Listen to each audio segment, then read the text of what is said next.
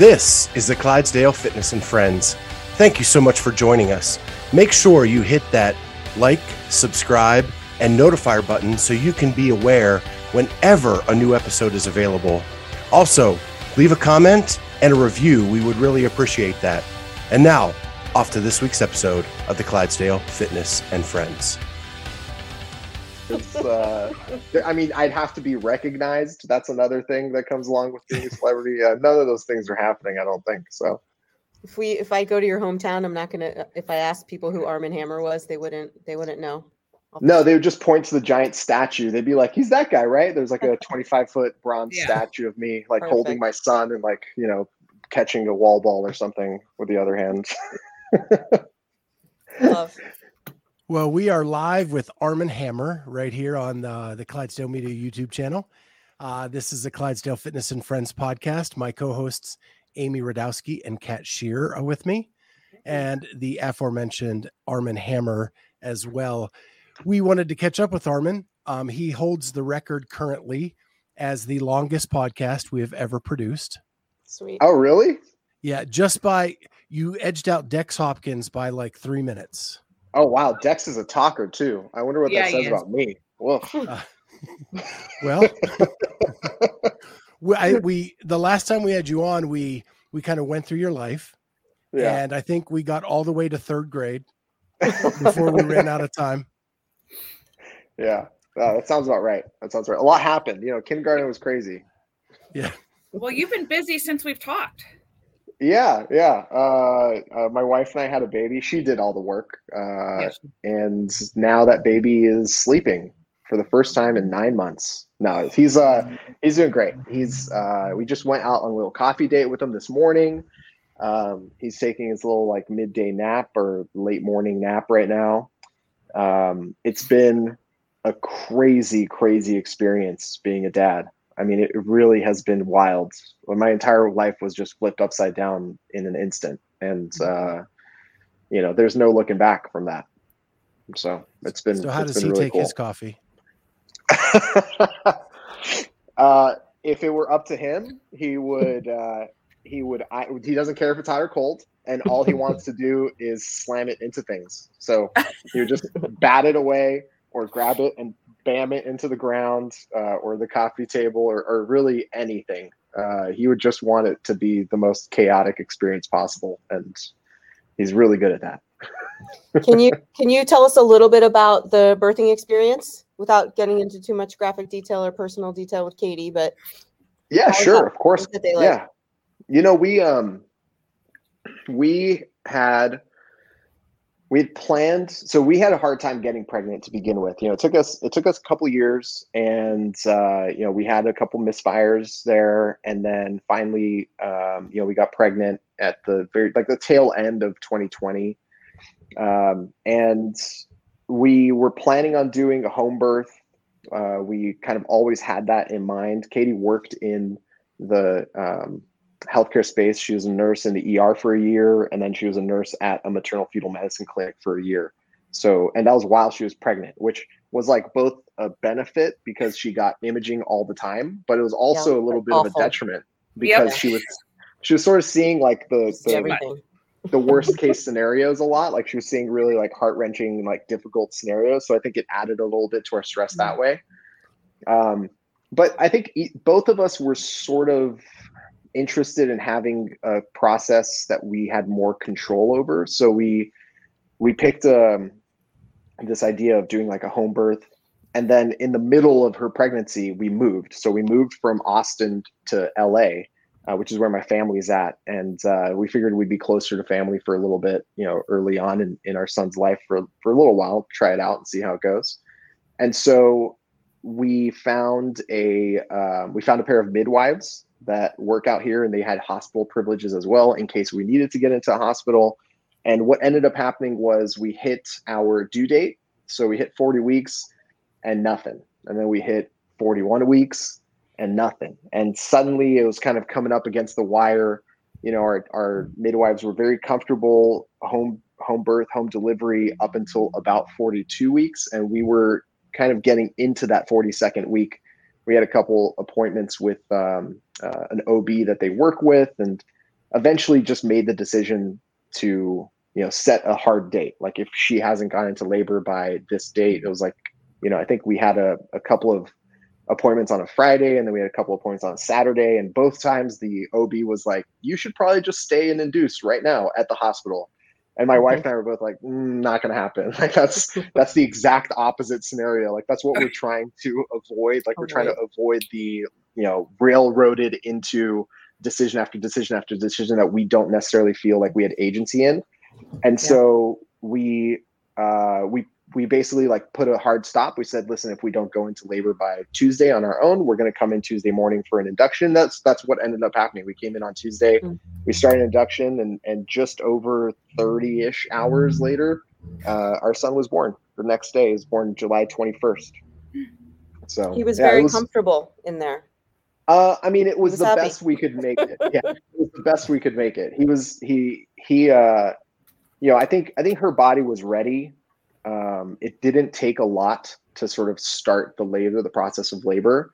But we, happily it was healthy. It was not, I'm not going to say it was pain-free, because it definitely was not pain-free.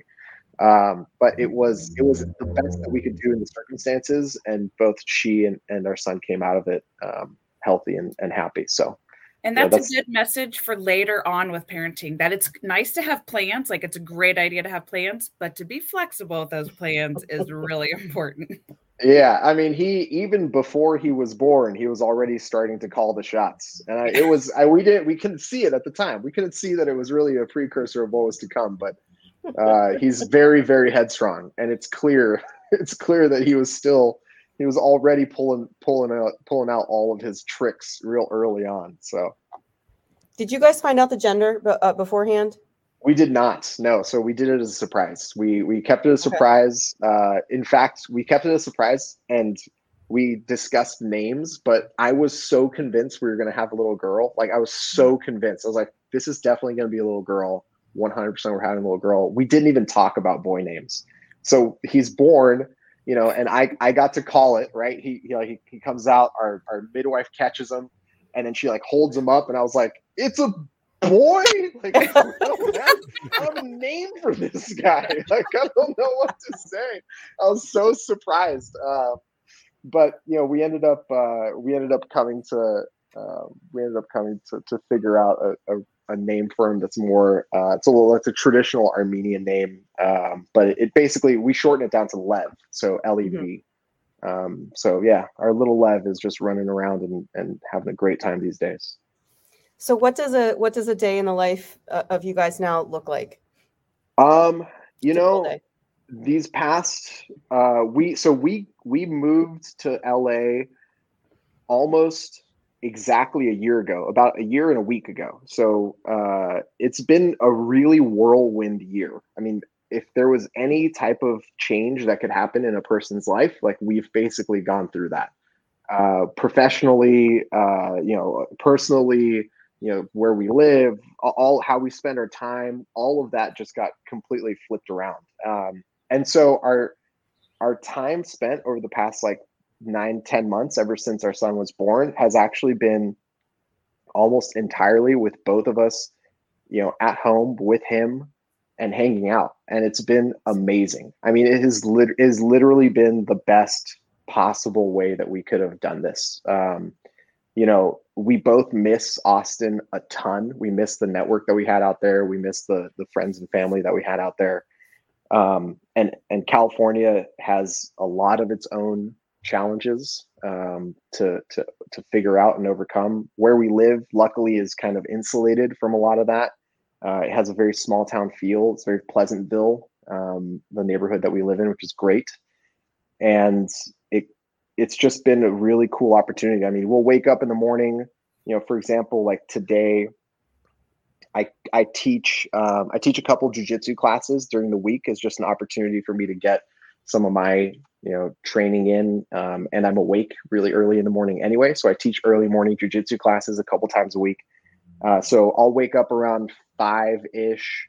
At that point, if Lev hasn't, made his way into our bed at some point in the middle of the night, I'll probably just grab him and bring him over to Kate. Then I'll go coach in the morning. I'll be back by like 7:30. We'll hang out with Lev. Maybe Katie has like a yoga class or something, and like, she'll go do that so we trade off in the mornings. And then today we went and had like a little coffee date. Went to the little hipster coffee shop down the street. They were a lot more polite now this time than they were the last time we went. The last time we went to this little hipster coffee shop, the lady working the cash register was just not really pleasant. I was like, is this the vibe at this spot? Like, you guys have really good pastries and you have breakfast tacos. Like, I'm going to come back. Maybe you know that I'm definitely coming back, and you don't have to be really that pleasant, but they're actually very, very pleasant today. And so we went, had some coffee, had some breakfast, came back. He's taking a nap. We played around with him for a little bit. He's like in that age right now where he's very, very curious, and he's very, very confident that he knows exactly what he wants, even though he doesn't always know exactly what he wants. So he like crawls around and he plays around with a bunch of stuff. He's like just starting to learn how to stand on his own. So he's getting close to kind of taking his first steps. And so we're really kind of trying to create an environment in the living room where he like go from thing to thing. So he's very active around the house. He just loves to play around with the dogs and on furniture. Oh yeah. I mean, if there's an open door, he'll close it. If there's a closed door, he'll open it. He has his own little, in our kitchen, we realized we have to like sort of childproof the cabinets. And my solution to that was just to get like an industrial bag of rubber bands and just rubber band all the handles closed.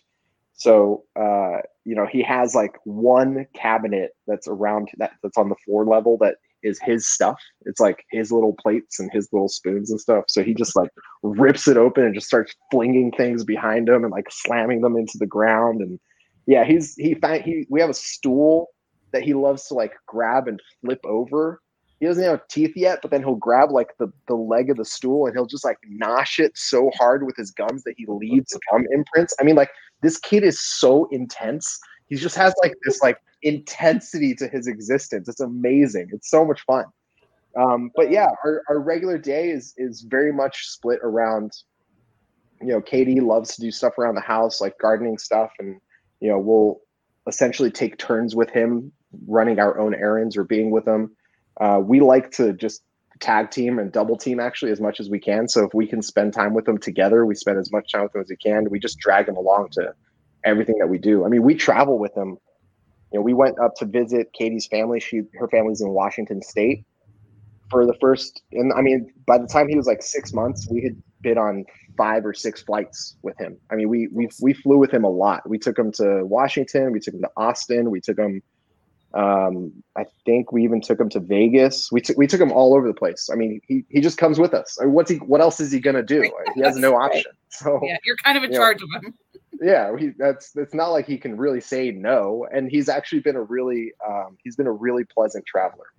So I think we might have either lucked out, and go to knock on my desk on that one, but we either lucked out or we just doing one thing right. So I'll take either one of those. So how does he get along with the dogs? And more importantly, how do the dogs get along with him? He loves the dogs. I mean, so we have 3. We have Sunny, we have Loki, and we have Bowie. And Sunny is getting up in the years now. I mean, he's turning 11 next month. And, Sunny will lay on the couch and Lev will spot him from across the house. I mean, like literally across the house. And he will just beeline for Sunny. And Sunny's just like, whatever, man. Like, you're going to come over here, come over here.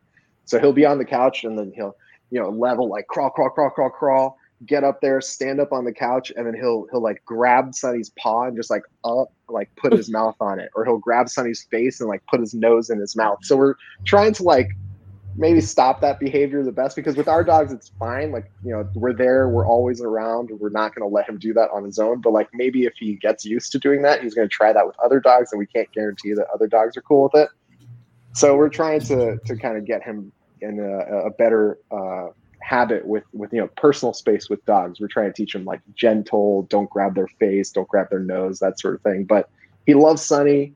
he always makes a beeline for Sunny. Loki is very wary of him. She's like, she tolerates his presence. So like he'll go over and try and do the same thing to her, and she'll spot him and she'll move. She'll be like, nope, I'm done. Like she'll like run away. She'll go to the other side of the house. She's like, I'll go lay down somewhere else. Like I'm not playing with you right now. And Bowie is basically just, he's like a rug. I mean, if he'll just lay on his back until Lev comes over and just plays the drums on his chest. It's really, really cool. Yeah, the dogs are great with him. So what has been the favorite moment as a father? Wow. My absolute favorite thing I've ever done in my entire life, I can't think of a single thing that has brought me more joy than making that baby laugh. Like just making him laugh is really easy because there's like a little spot that he like is ticklish on his ribs. Easiest thing on the face of the planet. But it's like literally the best, most joyful, happiest thing I've ever done in my entire life. And yeah, I mean, that right there is it. The first couple months, I wasn't very useful. I was essentially like a participant as opposed to a dad. Like I was basically like, hey, I'm a supporting actor in this relationship between my wife and my baby. Yeah. And I'm totally okay with that. I knew going into it that I was going to just be playing a supporting role. And I'm very, very happy that I did that. And I'm very, very lucky that I get to be home and be with him, a lot more than a lot of other people might in being new dads. And so it's been really, really nice to be able to do that.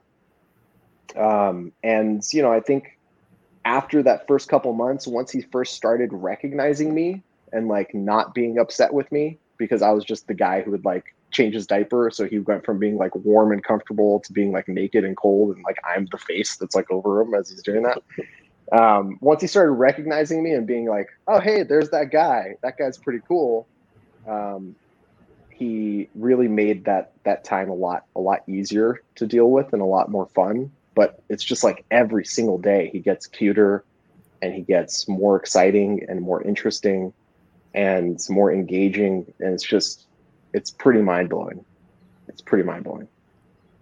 Yeah, I think the crazy thing for me is people describe what parental love is going to be, and you don't ever get it. Like you don't get it until it happens.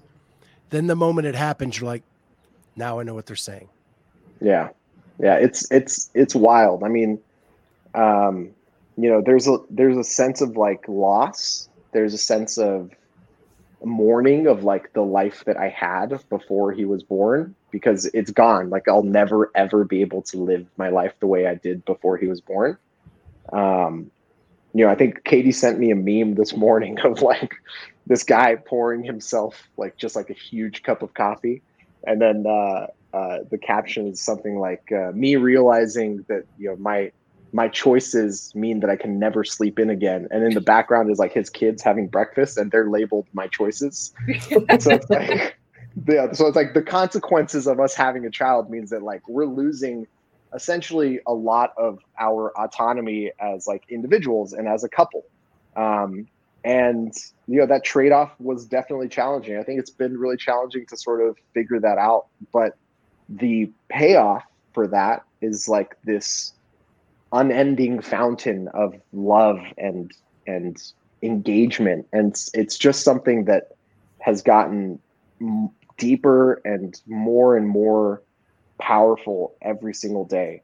I honestly don't know what it's going to be like, years from now. Like I can't even think about the day that like he actually has an opinion and then shares it with me with words. Like that blows my mind that at some point he's going to be like, not this, Dad, this. I'm gonna be like, who taught you that? Who taught you to want this flavor as opposed to that flavor? Like that makes no sense. That's crazy. But he's like his own little person who's like half of us. It's really weird.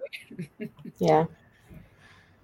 And it'll be here before you know it too. I know that it used to drive me crazy when people always say like, oh, time goes by so fast. I'm thinking, yeah, whatever. And 19, I got a 19 and a 16 and I have no idea what happened. Like, how did I get here?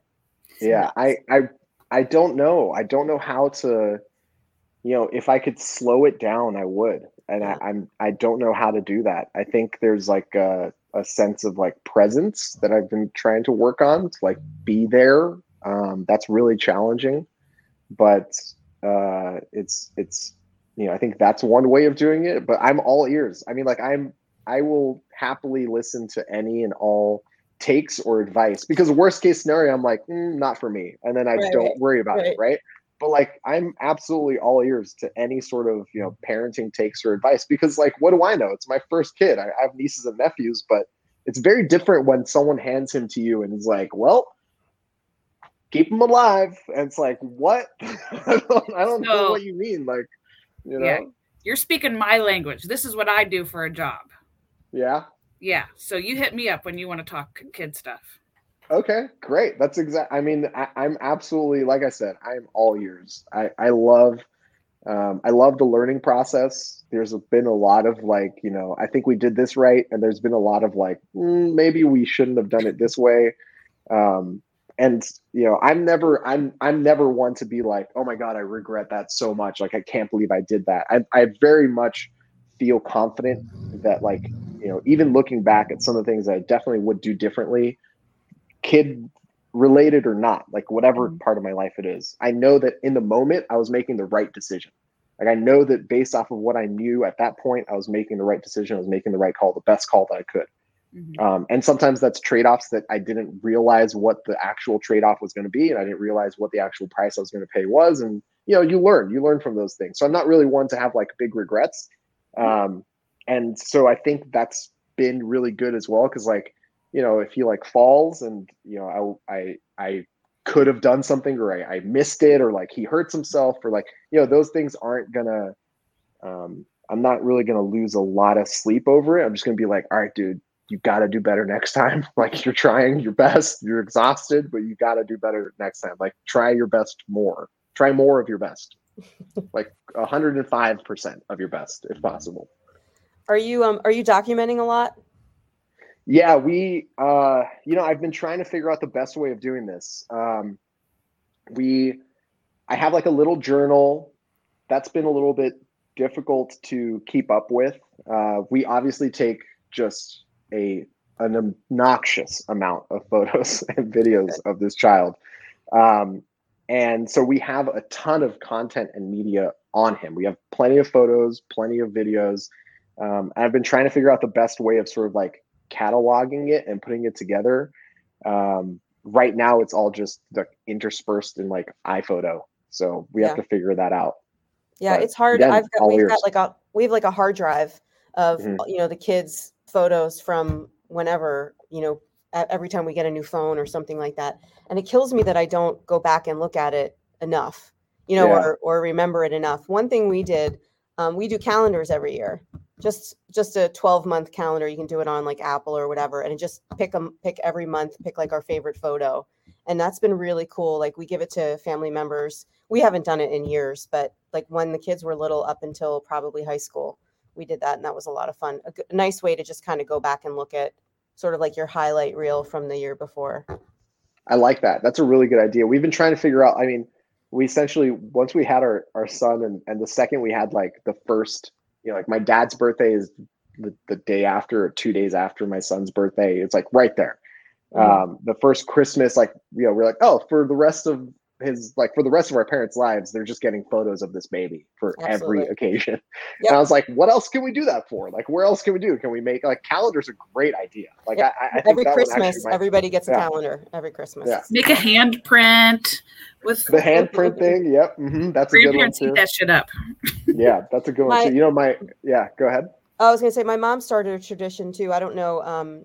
Do you celebrate Christmas? We do. Okay. So she makes an ornament once a year out of something that the kids wore, like an important piece of clothing. So like the outfit they wore home from the hospital was their 1-year ornament. And it's literally just like a circle with like some filler in it, sewn with like a little ribbon. Very simple. She's a great sewer, but like you don't have to be super talented. But she would do that. And then like the next year, my son like fell down the stairs and like was in the hospital and had like a yellow shirt on that like got all bloody, and we took like a clean part of the shirt and like we made an ornament out of the shirt because that was like a huge deal that year. Right? His second year, like we'll never forget when he fell down the steps. And then we just get into like other things like cute little outfits or special little, superhero costumes, things. And she does that every year. That. A cool little tradition too. And then we have a tree that's just specifically this little like Charlie Brown tree, and it's the kids' ornament tree. Now, I think a very topical question is what would one get a first Mother's Day mother? What would one get a mother for her first Mother's Day? Because I've already given Katie what I know that she wants, which is she's getting a night away from me. That's exactly what I would say. A hotel room where she can go and sleep. I got her a hotel room and a massage, like 100%. Two spa days and a night in between at a hotel down the street in Pasadena.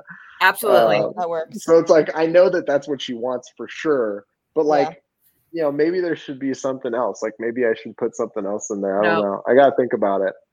Maybe like handprints or something. The kids' handprints. I would have died for that right there. Yeah. You can't go wrong with handprints. You can't go wrong with any little, finger painting thing that you can have him do on his own. That kind of stuff is cute. I have a folder somewhere in the attic with that kid's stuff, but I'll do that. I think that's probably what my move's going to be. Did you give her a push present?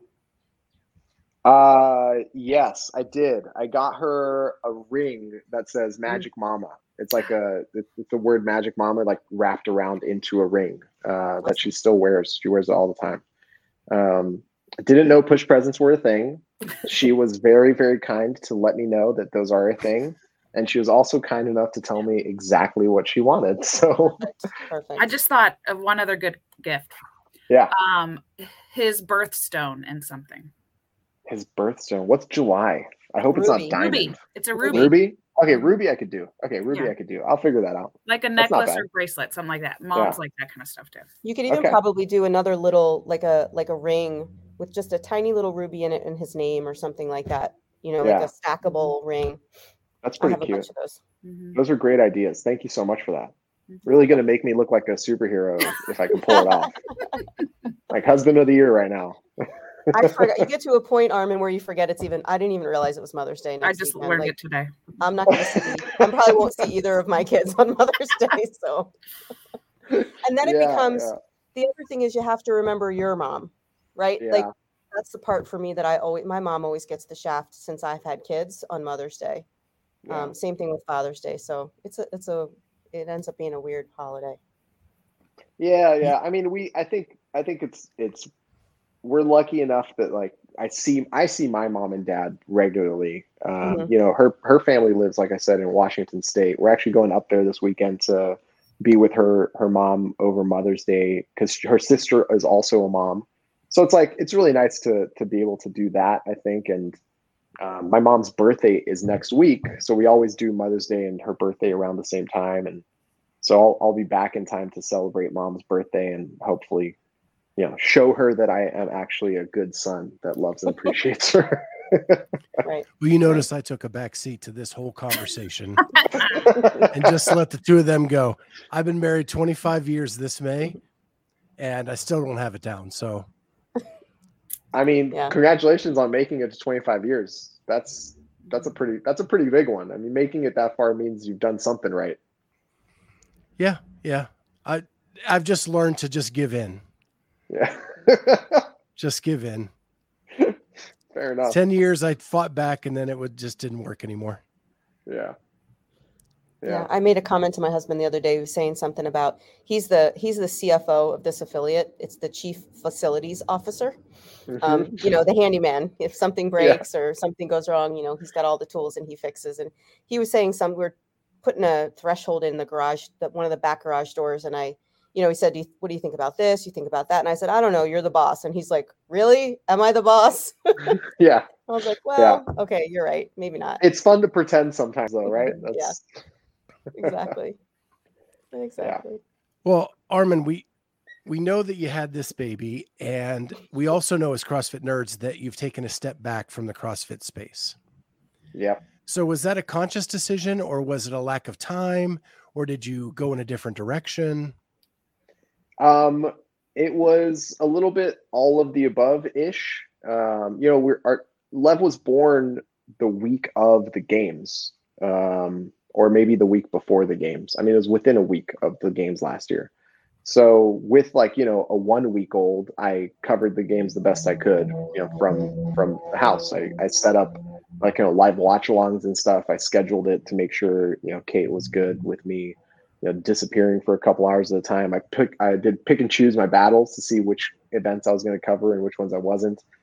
And it's now I'm thinking back on it, it's quite a blur. I really don't remember that first month or 6 weeks or so of Lev's life, because there's so very little sleep. But yeah, I was burnt out on covering CrossFit a lot by the time that he was born. It was 2019 was a big year. I traveled a lot. I was at a lot of the different events. I traveled to a lot of different sanctional events. I was at the games. It was a lot. 2019 was a lot of work. And then obviously the 10 years leading up to that I was still covering CrossFit, added up a little bit. By the time, all the COVID shutdowns happened, by the time 2020 happened, and then it was, the whole Greg Glassman thing. And then it was, CrossFit gets sold. And what does that mean for CrossFit? What does it mean for the future? I just felt like at a certain point I was kind of repeating myself. I felt like I was just saying similar things over and over again. And the people who listened either agreed or disagreed and kind of brought up good points or in both directions. And the people who heard what they wanted to hear generally tended to just assume that I was saying something that I definitely wasn't, which is just common for the internet in general.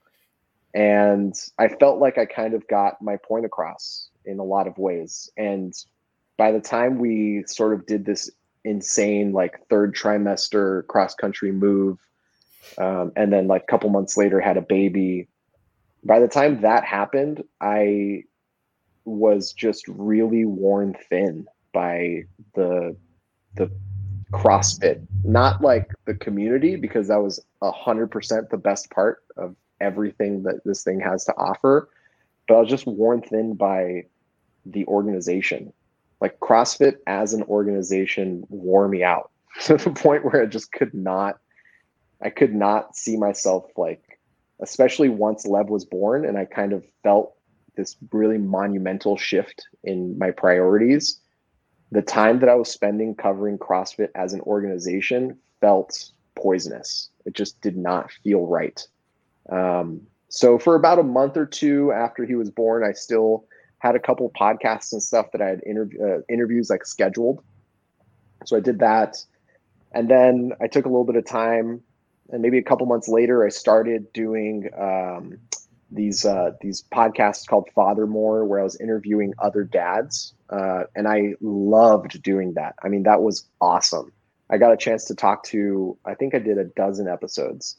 I got a chance to talk to dads in a ton of different environments, with a lot of different experiences, adopted fathers, kids, dads with newborns like me, Bellner, who has a son who's just a month or two older than my son, men with grown adult children who talked about, the things that they would do differently or the things that they would remember or focus on with their kids growing up. All of that was really great to me. And my perspective on that is that it was a great concept and it was a wonderful podcast. And if I could do it, I would continue doing it, but I didn't structure it right. And I just bit off way more than I could chew. So by the time, Lev was 4 months, 5 months, 6 months, that was about when I was doing all those interviews. I mean, I would say I was spending an inordinate amount of time focusing on that podcast. I was trying to do too much of it myself. And I didn't have a good structure in place for it to be, easily repeatable. And by the time the holiday season rolled around and it was more challenging to schedule interviews, and it was more challenging to find the time to do all the editing and all the posting, I was like, I can't. Like, I think that was probably the healthiest decision that I've made in terms of like being a content creator. It was like, I actually saw the red line coming and I was like, this is going to become a problem. I need to slow this down right now. So I think one day I would love to come back and continue doing those interviews with those dads, and just sort of break out of the CrossFit space and interview other dads, and learn from them, because like, what do I know? I have a 9-month-old. Like, I know some stuff, but like, I don't know a lot. And I think learning from talking to people is something that I prefer to do. I prefer to have conversations like that and learn about other people's experiences. And so, maybe that's something that I could come back to, but I really don't know. I don't know if I'm going to be covering CrossFit really again. I don't know the best way to describe it, but like something flipped. I just felt so burnt out from CrossFit as an organization. I felt so, like at a certain point when I'm getting pushed out by the main, players in the space, like in the actual, like, oh, we run the sport, we run the business, like all those people. The event organizers were always really pleasant and nice to deal with. The sponsors and the brands were the best people on the planet. Some of my best friends I've met through the work that I was doing. The community was always amazing to deal with and to be a part of and to have these conversations with. But like CrossFit as an organization was so challenging, and it like wore me so thin and it wore me down so quickly. Like I didn't even come back and do a podcast after Dave Castro left CrossFit. That doesn't tell you how tired of CrossFit. Yeah. I could not speak about it anymore, to the point where and even like up until that point, I would have phone calls. I still have like weekly phone calls with people in the space, because obviously people have questions. They want to know something that happened 10 years ago or whatever. It's like, who else are they going to talk to? Like, I'm of course still around to help and still around to be involved. And I want to continue helping my friends out. But like the week before Dave was fired, I was on a call and someone asked me the same question, which was like, do you think he'll come back and do you think you'll tell any stories in the space again? And I was like, there's one story that I would ever want to tell, and it should have happened in 2018, and it should have happened in 2019, and it should have happened in 2020, and it should have happened in 2021, and it hasn't happened yet. And that's Dave Castro getting out of CrossFit. And the next week he was fired. And I was like, turns out I still don't want to tell that story. Like, it turns out that I've already talked about that ad nauseum, that there's no, like, I don't know what else to add. And I've kind of tried to keep up with what is happening with the people that I am closest with. And through them, I've kept up with what's happening in CrossFit as an organization. I don't know. I mean, it's hard to say. It's hard to say exactly where they're going or what they're trying to do. I mean, from a media perspective, they feel and look just as lost as they've ever been. From an organizational perspective, they look really like internally, each of the different departments seem to be like fighting each other in a weird way. Like the games are still like really, really secretive, even internally. And, I think they're doing a much better job actually building an affiliate support inside of the business, which I think is fantastic. I have some friends that work on that side of the business, and it seems like they're doing some great things, actually reaching out and talking to a lot of the affiliates. I think from an education perspective, they're really sort of finally catching up to the 21st century. They're really changing and adding a lot of different things they should have added and should have changed over the past like 6 or 7 years. But it's really hard to say what the end game is going to be. I thought Eric was going to last a lot longer than 18 months. I thought he was going to last at least 3 years. It's really, really hard to say where they're going. But I know that for me, I just can't. I don't see myself sitting down every day and talking about the same mistakes and the same decisions and the same sort of like hamster wheel that CrossFit HQ seems to be finding itself in consistently. I just wish that sometimes they did some things differently. And I just wish that sometimes they tried some things differently. It really does feel sometimes like it's Groundhog Day with HQ. For sure. Yeah, it would seem like you mentioned it earlier that it was almost like you're talking about the same thing over and over again. And I feel, for us as as a media company and really invested in CrossFit and the sport, that's what it's become.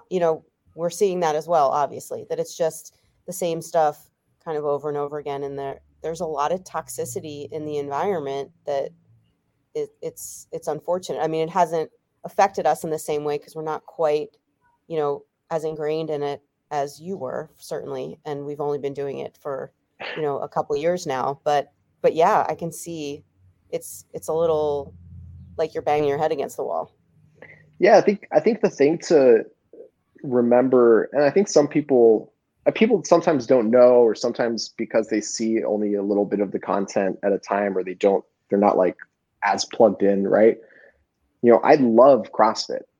I think that's like something that should be really clear. Like the fact that for a dozen years straight, I basically did nothing but talk about CrossFit, whether it was like on a blog, on a podcast, on my YouTube channel, and cover CrossFit and try and, really break it down and what's happening behind the scenes and why it's important and what it means and what it could do in the future and what it could turn into. I think it's really clear that I love the thing and I want it to succeed. And a differentiation that I made for myself, and I tried to make for the people who would watch my content over the years, is that there's a really big difference between the methodology and the company. And I even remember I might have been the only person who ever did this, but I brought it up directly to Greg Glassman's face one of the last times that I interviewed him. I told him, Greg, what are you going to do when you're not running CrossFit anymore? Because the organization needs you as kind of a spearhead, but the methodology doesn't need the organization. So how do you put this together? How are you going to, you can't close Pandora's box. Once you open the methodology and people saw it worked and they loved it and they started doing it in their gyms, it was game over. Like at that point, it was like a doomsday clock for the organization. They need to figure out a way to keep themselves relevant and to keep themselves in the community in a really positive way. And I think they've succeeded in a lot of ways of doing that, but I think they've also failed in a lot of ways of doing that. And for me, the methodology is still something that's really beautiful and pure and applicable. And I think that, it really sparked personally a lot of change in my life and a lot of things that I never thought I'd be excited about or interested in. I love training. I love training other people. That's one of the ways that I've spent my time over the past 10 months. Being home, I built essentially like what I consider to be the best gym in the city in my backyard. We poured a pad. I got a gazebo from Costco. I just filled it with, Rogue equipment and my old equipment from my house and my old equipment from my old affiliate. And we just like made this mishmash of all my stuff. And it's amazing. I mean, I train out there. It's one of my favorite places to train. My brothers come and work out. I train some jiu-jitsu guys out of it. I train some friends out of it. Like, I've essentially it's kind of strange that like I kind of turned off the part of me that's doing what's happening in CrossFit as an organization. And I went back to the thing that I love the most, which was teaching, training, learning, doing, and being literally like boots on the ground in a gym space, experiencing other people learning these movements or teaching myself again a lot of the things that I might have forgotten over the years or going through these workouts again. Like, that has been how I've spent my time. And it's been amazing to kind of like shut off the part of me that was so focused on the organization and just, I don't have control of that as much as I would want to do something differently or want them to do something differently. Like I can't stop them from doing it the way they want to do it. So, what do I have control over? I have control over my own time and my own focus. And that's kind of, it's a shift that has absolutely happened. And I feel healthier for it, to be honest with you. I feel better, not being dialed in and plugged in and knowing exactly everything that CrossFit is trying to do and where they're going. Because like I said, for a long time, it really did feel like it was the same thing over and over again. I feel like you can go back to my last 14 months of content, basically from when the COVID shutdowns happened to when, Greg's exit and departure happened, and sort of talking about the future of where CrossFit should go and the things they need to fix. You could take those videos and you just basically re-release them almost exactly as is, and we're still talking about the same problems that they have back then as we have right now, which was a lot of the same problems they had 5 or 6 years ago, and those were the same problems they had 5 or 6 years before that. And suddenly you're looking at this really weird cycle that's like, okay, maybe I need to like unplug myself from this cycle for a second and sort of allow it to do my thing, because, you know, bashing my head against the wall over and over again, hoping they do something different, isn't going to get me there. So two quick things. One is, I think what we miss as a CrossFit community is your moral compass as kind of the spokesperson for the people wanting CrossFit to do better. And you did that for a very long time, and you fought very hard during that time. So I can see where that would wear you down. I appreciate hearing that. That does mean a lot to me. And I mean, I think, again, it's like, I think some people take the most, like the least charitable view of what I do and what I did. And they would always say, oh, he's just an outsider. He's just a hater. He's just not invited to play in the club. And it's like, you know, nobody knows, but when CrossFit first sold and Eric came in, I had some conversations with his sort of like chief of staff, with his like inner circle of crew. And I was like, here's my CV in case you don't know. Here's the role that you don't have never had, and absolutely need to have. And here's why, from a strategic point of view, this work that you've never done needs to happen in order for CrossFit to get to where you're saying you want it to go. And I basically got crickets back. I mean, I followed up multiple times over several months.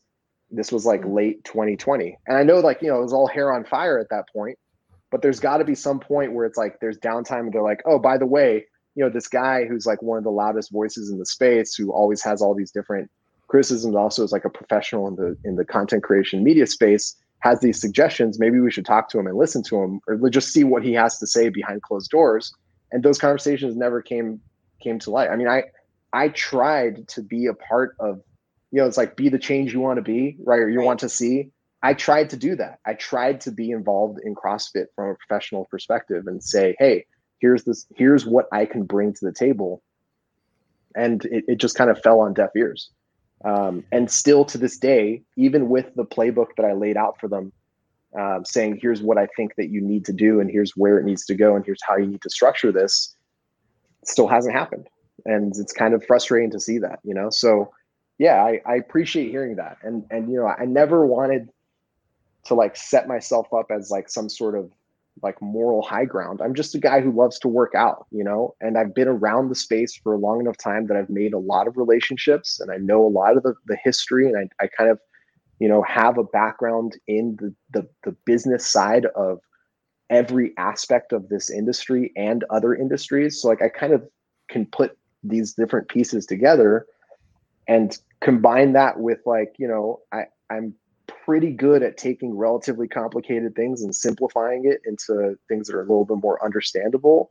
And that was kind of my road. That was my lane. I tried to do that as best I could. So yeah, it feels good to hear you say that. I appreciate that. And I think your perspective, you have like an enlightened perspective, and your delivery is not, your content isn't gimmicky, you know, it's just, it's sort of what you see is what you get, but very much so you can tell that, you know, you care about the space and you know so much about it. So, you know, I would like to see you and Brian Friend take over. Yeah. I love cool Brian. Brian's great. Little duo right there. Yeah. Well, my follow-up to that, Armen, was, and you pretty much already answered it, is when Eric took over, did you have hope that things actually were going to change? And then when they didn't, it was just kind of that last straw. You know, I did, and I still kind of do. I think I projected onto Eric a lot more of my own, you know, thought processes. It was kind of like a feedback loop. You know, I saw like kind of like this frame of who he was that we all first were introduced to. It's like, oh, had a really successful tech business, sold it to Oracle, understands how to run large teams, understands, you know, the importance of technology and data, has some private equity backing to him that wants to make a return on their investment and understands that things need to be updated and changed. May not necessarily know exactly what he's getting into, because like God knows whether, you know, the organization under Greg kept great books or kept great you know, sort of metrics. So like all these things, like I kind of saw the frame of what he was, and I was like, wow, like this is, if there's anybody that's going to come in and break this down to like its core and understand where this needs to go and have a vision for it, it's this guy. And then I would hear him say things and I'd be like, that makes a lot of sense. Like, that's exactly how I would do it if I were to move in this direction. And then, you know, I would make some content and say, you know what, based off of what he's saying, it looks like he might want to do X, Y, and Z. And, you know, in order to do that, he's going to have to set up this type of a team and set up this type of a relationship with his affiliates that they've never had before. Maybe they do payment processing. Maybe they do, you know, back of the house membership. Maybe they offer those things as sort of a, you know, add on to the affiliate fee. You can still be a base affiliate, but they have upcharges that do your accounting for you, do your payroll for you. And then if they do those things, then they know what the average pay is for a coach. Then they can use that to sell more L1s, because then they know what the ROI for the L1 is going to be. You know, then they know, like, you know, price per square foot for your lease versus how much you're trying. Like, all of these things became really clear to me of, okay, here's where he's going to have to take this. Like, if he wants to make a return on this huge investment over the next 5 to 10 years, this is where he's going to have to take it. He's going to have to do those things. And here we are, like, a couple of years later, and we haven't really seen those things materialize. You know, we've seen a couple of acquisitions that kind of move in that direction. You know, they acqui-hired Ham Plan that's running now CAP. But, you know, CAP is a great idea, but seems kind of adrift. You know, I think it hasn't quite found its lane yet. Especially considering it's kind of competing with CrossFit.com's programming now. And like, that's another thing that seems a little confusing to me, like why they would do that. And I think at the end of the day, like, you know, I had a lot of ideas and a lot of hope and a lot of, you know, I was reading into it the most positive way I could, which was he's going to make a ton of, I was very optimistic. He's going to make a lot of changes. They're going to hurt at first, but they're going to make CrossFit into like $1 billion brand that everyone is going to really be a big part of. Because I didn't mourn the loss of what CrossFit was. I know a lot of people did, and I know a lot of people are kind of hung up on that. But to be fair, like, the thing that was CrossFit in 2014, it's gone. It's gone, and it's never coming back. The thing that was CrossFit in 2008 is gone. Right. And it's okay. It's okay that it's gone. It's okay that there were people like me who were like, oh, there's 3 affiliates within 100 miles of where I live. I guess I'll pick the closest one. Like, that's okay. And then you go and it's like, you're in a park. There's one kettlebell and like a band. And they're like, we're going to figure it out. It's going to be great. And it's like, this is awesome. I love this. And it's okay that now, you know, the facilities are nicer and the coaches are more professional and the athletes are better than they've ever been. This is just part of the growth of the entire ecosystem. If it was the same as it was back then, it would be dead. There's no way it'd be able to be the thing it is and be as culturally important. And I think people lose sight of that, of like, Greg changed strength and conditioning and working out for the entire world. Mm-hmm. Like, if you look on Instagram's, you know, like fitness highlights or reels or whatever, anywhere, what do you see? Kettlebells, barbells. You see a guy in a gym doing like plyo push-ups and like clapping and stuff. But what's in that gym? There's a rig in the back, mm-hmm. and that rig has Rogue written on it. And there's barbells. And it's like, oh, it went from these weird guys in the corner of like a dusty gym doing squats to everybody is doing squats, to like, if you're not squatting, then you're unhealthy. Or if you're not moving some weight, then you're not really healthy. Or if you're not combining high intensity interval stuff with some gymnastics, with some like body weight stuff, with some weightlifting, then you're not really doing it right. And it's like, oh, where did that come from? That came from CrossFit. That came from Greg creating this thing and it being like the spark that lit, you know, all the brush and created this like unstoppable fire that just like destroyed the fitness industry that was back then and completely like rejuvenated it into the thing it is now. So saying, oh man, I'm mourning the death of what CrossFit used to be, that kind of is doing CrossFit itself a disservice. Like the methodology is that viral. It's that like visceral that it's taken over the lives of so many people, and it's changed the way that like fitness is experienced across the world. And it's a beautiful thing that it's not the same as it was 15 years ago. It just hasn't necessarily lived up to its potential. And it just seems like it's not making the changes it needs to in order to make that next step, that next jump to be even more ubiquitous and even more influential. Well, I think that's a good place to jump off the CrossFit piece. And Donna Murphy actually sent in a question and I think this is something I kind of want to hit on. We never got to last time because we went long, but you know, Cliff, Kyle, Chase, and you did sand for years. Yeah. And Donna makes a good point. You barely talk to CrossFit. That's true. First of all, is it ever coming back? I mean, before I answer the question, Donna, I love you. Hello. If you guys don't know, Donna's Chase's mom. So Donna's the best. I love you very much. Thank you very much for sending Chase over when you did to Austin. It's been a big, big, big part of my life ever since. He's wonderful, and he did a great job with your son. To answer your question, it's really hard. I did the remote podcast thing for a while. After I moved to Austin, we did the Wadcast remote for a year and a half. And I really, really don't like remote podcasting to do that regularly. Like, hats off to you guys for being able to pull it off.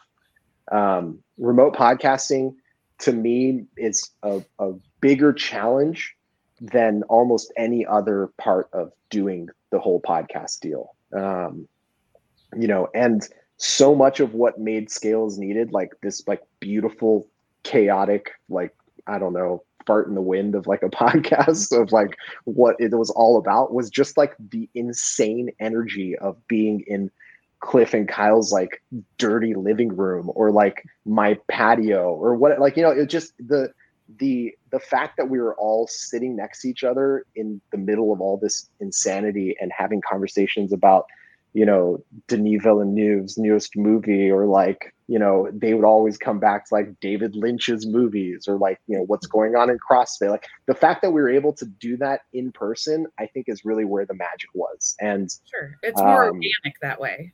Yeah, exactly. And maybe, you know, maybe I never was able to make the remote podcasting thing work because I did very, very little pre-production. I'm a big, like, let's sit down, let's start recording, and then let's see where this conversation goes. So like doing pre-pro of like, okay, here's what we're going to talk about, and here's our run of show. Like, I never was into doing that. So yeah, maybe that's why remote podcasting never worked for me. But yeah, I think Scale Is Needed is on a very, very long, potentially interminable hiatus. And I want to bring up Chase a little bit because we've become friends with Chase. He's become a really good friend of the show. We actually just signed with him and C4. Oh yeah, congratulations. And so he talks about you like a father in Austin, that you were like his mentor, and you leaving really impacted him a lot. And I don't know if you heard the interview we did with him, but he does talk about you very, very, very much in high regard. And I just wanted to get your opinion on that as a follow-up. You know, I did a lot of things wrong that I would like redo. I think the effective, you know, end result of my work in Austin when I was at Flow and when I was doing my own thing, I did a lot of things that I would do differently, knowing now a lot more about how the business works and a lot sort of like where we're going to go. The absolute number one best thing I ever did was hire Chase. Like, there's no doubt in my mind that is the best, like, to this point, probably personally and professionally, the number one decision I've made in that entire point of my life is like hiring Chase and having him be so excited and getting him out to Austin so that he and I can like riff off of each other and build a relationship. It was by far and away like the best possible thing I could have done. Chase is a really, really special dude. I mean, like, I think in, 5 to 10 years, the work that he's doing and like where he's going to be professionally is going to be astounding for a lot of people. And thinking that I've been able to sort of help him in that, I'm not even going to say like guide him is like too strong of a word. Just being able to have been like a sounding board for him, being able to sort of give him a little bit of perspective sometimes and him give me some perspective sometimes, like being there and seeing his development is really, really amazing. Like I love that guy. He's the best. Well, one thing I've learned is you definitely surrounded yourself with the smartest people. And if people don't know, Chase is like, he was academic All-American. He was like smartest of the smart, and Cliff and Kyle the same way. Yeah. You definitely surrounded yourself with the best of the best. So my last question to you from me is, what are your future goals there in California? Are you building a new network of people like that, or is that just never going to happen again? I hope it happens again at some point. It really was lightning in a bottle in a lot of ways. Cliff, Kyle, Chase, that is a group of people I think are going to be impossible to replace. I think that entire sort of community that we built, the friends and the family that we had out there, are going to be difficult. And then professionally for myself, being involved in flow, the community of creators that were working there and the professionals that I was surrounded by, you guys got to see Cliff and Kyle and Chase, and those were the relationships that I like most strongly bonded in through that time in flow. But there was a lot of really, really talented people at that company that I learned a lot from. And I think these days, I would probably be more inserting myself into an existing circle of professionals as opposed to trying to build one around myself. I mean, one of the things that, we talked a little bit about how I don't do regret. I know that the decision I make at the time is the right decision based off of the information that I have. One of the decisions that I was very consciously making constantly throughout the time that I had my channel going was how I was going to monetize it. I am incredibly stubborn, and maybe it's like a weird pride or maybe it's like a weird ego thing, but from a just a purely philosophical perspective, I never wanted to be beholden to advertising revenue. I never wanted to be beholden to, sponsorship. I never wanted those things because I felt like the message that I was trying to get across would be watered down by having those types of professional relationships. But on the flip side, I did a really terrible job of monetizing my work in any other way. So I was never really successful in trying to find where the other side of that is, right? If I'm not being paid by sponsors or if I'm not being paid by, events or whatever, right? Someone needs to be funding all of this process, and, ad revenue through YouTube is not what, people try and convince you it is. It's not going to happen. Right. And so I think looking back on the professional decisions that I made, that was very conscious and absolutely the wrong decision because, there's like, you get worn thin by the work you do, but if you have like a pile of cash to put that being worn thin on, you could get a buffer there. Cry into a bag of money, right? Yeah, exactly. You're like, it's like that meme. I'm like patting my eyes dry with $100 bills. That would make me feel a lot better. It's okay. So I think, looking back at how lucky I was to have like all of these really powerful, positive relationships professionally and grow and develop professionally and learn so much, not just from my successes and failures and mistakes, but also from watching their successes and their failures and their mistakes and how they bounce back from them. That's just something that I don't even imagine how I could proactively recreate that. I just have to be able to be open to that occurring again and being in the right environment for that sort of thing to happen. And, I'll never replace Cliff, Kyle, and Chase. I mean, it's impossible. It's absolutely impossible. But, maybe professionally I can find a couple people to take their spots. It's like Moneyball. I can Moneyball maybe each of those people in a little bit. I know exactly how you feel. I wouldn't replace these ladies either. And after a couple of years, man, we're just like family. So yeah. I have no more questions. If the ladies have some, I'll turn it over to them. They're good. I do. Oh, did you read the rule book this year? I skimmed it. I was so ready to be like, give me something new. And I skimmed through it and I was like, you didn't give me a lot of new stuff, guys. Come on. It was the one time where I really missed you being around because I always looked forward to you sort of whittling away at, the details and getting to the hard truths of the rule book. So I was like, darn it. Like, I got to read this now. Read the whole thing. Yeah. The desire to deep dive into those types of details definitely was one of the first things to go. I bet. If you were still in the space, is there an athlete that you've not talked to before that you are like, that you would be itching to talk to? Probably anybody Mal intriguing? O'Brien. Yeah, probably Mal. Do you think you'd actually get access to talk to her? Because I have a pretty decent relationship with Matt, and I think I'd be able to leverage that. Okay. There's some athletes that I've been able to keep well in touch with. Not there's nobody who's competing at a high level that I'm talking to on a weekly basis, but there are people who I know that, I can text them or I can call them and they'll pick up.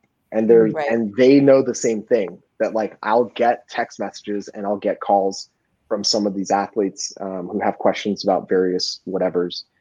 And they know that I'm still picking up those calls. And, I think, I don't know if I'd be able to, pull off getting access to Mal, but she's really interesting in a lot of ways. And I think I have a lot of curiosity as to how she's going to do in her career moving forward. Have you pulled up the game's website lately? I haven't. Should I? No, I just was curious to know, if you looked at the leaderboard or did you look at a workout? You didn't do the Open, did you? Or did you? I did not do the Open. I had a rib injury the week of the Open. So I just didn't put myself in a position to be able to even do it scaled. Could you guys hold on 1 second? I'm so sorry. Sure. Yeah. We've gone past the hour. Lev's up. Right. So Jason writes in, thank you for blazing a trail for wannabes like me, Armen. I legit would have tried. I wouldn't have tried writing about CrossFit if dudes like you didn't try to shake the CrossFit tree as hard as possible. Very cool.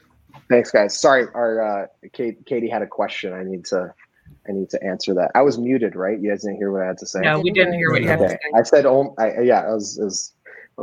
was just answering a random whatever question for the house, and I was like, did I just tell everybody what that question? Anyway, we're on live, and we all know. Yeah, it's now everybody knows what the code to the house is. Right? It's what's the security code for this thing? Thank you for blazing a trail. I appreciate that. I think one of the things that I was very well aware of was the helping hand that I got from a lot of people in just content creation. And every opportunity I had, I tried to make it really clear, hey guys, there's nothing there's nothing to this but trying it. Like if you're interested in creating content in any space, the only best way to figure it out is to do it. You know, you can't like pine over it. You can't. And so I always encouraged people to try and make content the best they can and enjoy whatever they could out of it. You know, sometimes people really took to it. Most of the time they didn't quite understand how much work it was going to be to begin with. But there's really a beauty to being able to like pick up a camera or, you know, sit down and write an article or write a blog post. And I think that's a really good place to start for a lot of people. Like if they're looking to, you know, scratch some sort of like a content creation itch, it's like volunteer to write a blog post on your affiliates page once a week or once every other week or whatever your time allows you to do, and see what people think. You know, like that's a good place to start. It doesn't have to be like, oh my God, I have to compete against CrossFit's production value, or I have to compete against, you know, the Buttery Bros, you know, traveling around the world and their access to these athletes, or, you know, Brian's like, you know, encyclopedic knowledge of all these like esoteric rules and events over the past 15 years. You don't have to do that. You know, if you have something to say and it's interesting and it's topical, I think you'd be surprised. There are a lot of people who want to hear it. Mm-hmm. Love it. Yeah. Well, thank you so much for talking with us. I've loved, as always, talking with you. And seriously, hit me up if you want to talk about kids sometime. I'll talk about kids anytime you want to. All day, every day. I mean, we're constantly talking about our son. I mean, like, you know, we talk about, what do you think his voice is going to sound like when he starts saying his words? Oh my God, can you remember how tiny he was? Back and look at this picture of him. It's like we're constantly, even when he's right there, we're still talking about him. So like talking about him and talking about kids in general is 90% of our conversations these days. It really took over. And for our listeners who don't know, Amy is a co-director of a very well-renowned preschool here in Columbus, where they teach through play. Mm-hmm. That's awesome. Yep. Yes, I 100% need to sit down and talk to you, because we're trying to figure out what we're going to do with him as he's growing older, and how we want him to sort of experience, like, you know, schooling or whatever. Mm-hmm. You know, I think that's a whole different world. Trying to answer that question with preschools, and, you know, what type of environment should he be in, and what should he try and learn, and what's the angle that it should be taught in. And I got you. You know, yeah. I need your email or your phone number or something. Okay. So Scott will send it to you. to you. Please. Okay. Please. Well, thank you so much, Armen, for joining us and taking some time out. We know you're busy with the little one now, and I hope Lev is doing great, and Katie too. And I'm sure she's going to enjoy that night away at the hotel in a week. Yeah. Thank you so much, guys. Scott, Kat, Amy, really appreciate you guys talking to me and giving me the opportunity to talk to you guys. You know, I really do love engaging with the community and being a part of it in just the little ways that I can these days. So thank you so much, anytime. Guys. Yeah, for sure. See ya. Absolutely. Take care, guys. Bye. Thank you for joining us on the Clydesdale Fitness and Friends podcast. Remember, you can find us now on YouTube, as well as all major podcast platforms. Please go ahead and hit that subscribe button on whatever platform you use, and consider giving us a 5-star rating. Thank you so much for joining us, and we'll see you next time on the Clydesdale Fitness and Friends.